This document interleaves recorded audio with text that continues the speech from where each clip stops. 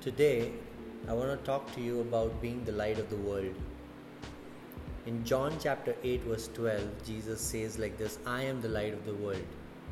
But he does not stop there. He says, he who follows me will not walk in the darkness but will have the light of life. We are the light of the world. And because Jesus has been invited into our lives, because we have accepted him, we have believed in him, we also have this light. John chapter 12 verse 35 says, for a little while longer the light is among you. Walk while you have the light, so that darkness will not overtake you. He who walks in the darkness does not know where he goes. One of the properties of light is that light illuminates. And because we walk in the light, we know where we are going, because we are called to be the people of illumination, forerunners of development.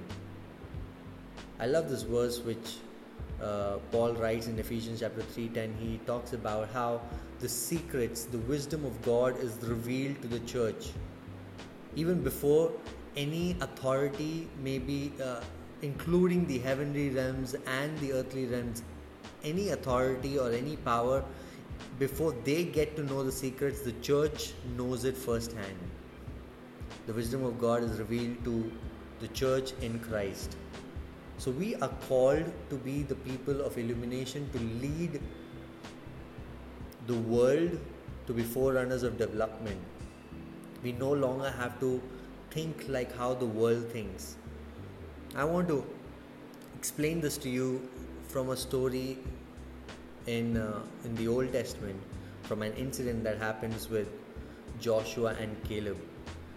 These two guys were selected along with 10 other men to spy the promised land and give a report to Moses and the people.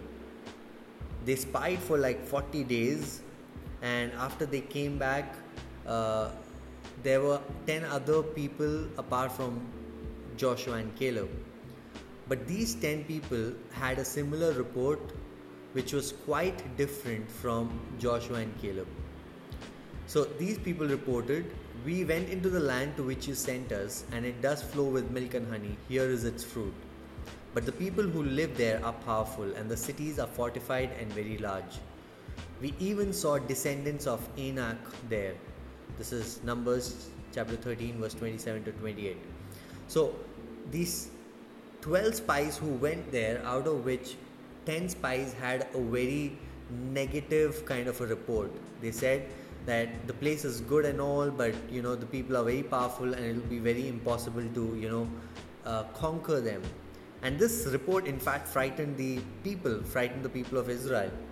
But Caleb and Joshua, they had a very different attitude. Hear what Caleb said. Caleb said, we should go up and take possession of the land, for we can certainly do it.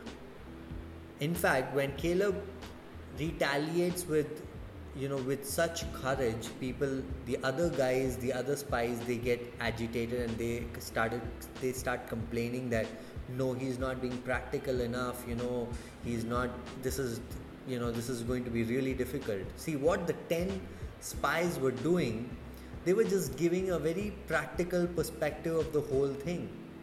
Okay? But Joshua, again, he responds. He says, the land we passed through and explored is exceedingly good. If the Lord is pleased with us, he will lead us into that land, a land flowing with milk and honey, and will give it to us. Only do not rebel against the Lord, and do not be afraid of the people of the land, because we will devour them. Their protection is gone, but the Lord is with us. Do not be afraid of them. Both Joshua and Caleb are so courageous that they saw what the other 10 spies saw.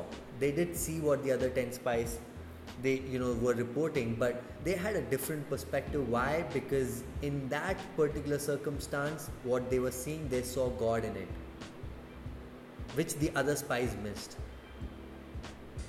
They were focused on their enemy, they were focused on the power of the enemy, they were focused on how big their walls were. Joshua and Caleb saw all of that, but they were confident that they will conquer them. Why? Because they were more conscious of God who was with them. And that is what I say, being renewed in our mind. Meaning that is the God kind of thinking. That is really God kind of thinking, and that is the kind of illumination that I'm talking about. Because if Joshua and Caleb did not had that thinking in their mind, they would not have been able to lead the people of Israel to conquer Canaan. The word of God says like this in Numbers 14 verse 24, because my servant Caleb has a different spirit, and follows me wholeheartedly, I will bring him into the land he went, and his descendants will inherit it. These people had a different spirit than the other 10 spies. We also, my friends, we have a different spirit. We have the spirit of Christ. That is not the spirit of fear, but it is of power, of love, and of sound mind. I want to encourage you today that we are called to be the light of the world. We are called to illuminate the world, to be forerunners of development. Let's stop thinking like the world does. Romans 12:2 says, do not be conformed to the pattern of this world, but be renewed. Let's be renewed, because this is our calling, to illuminate, to be forerunners of development.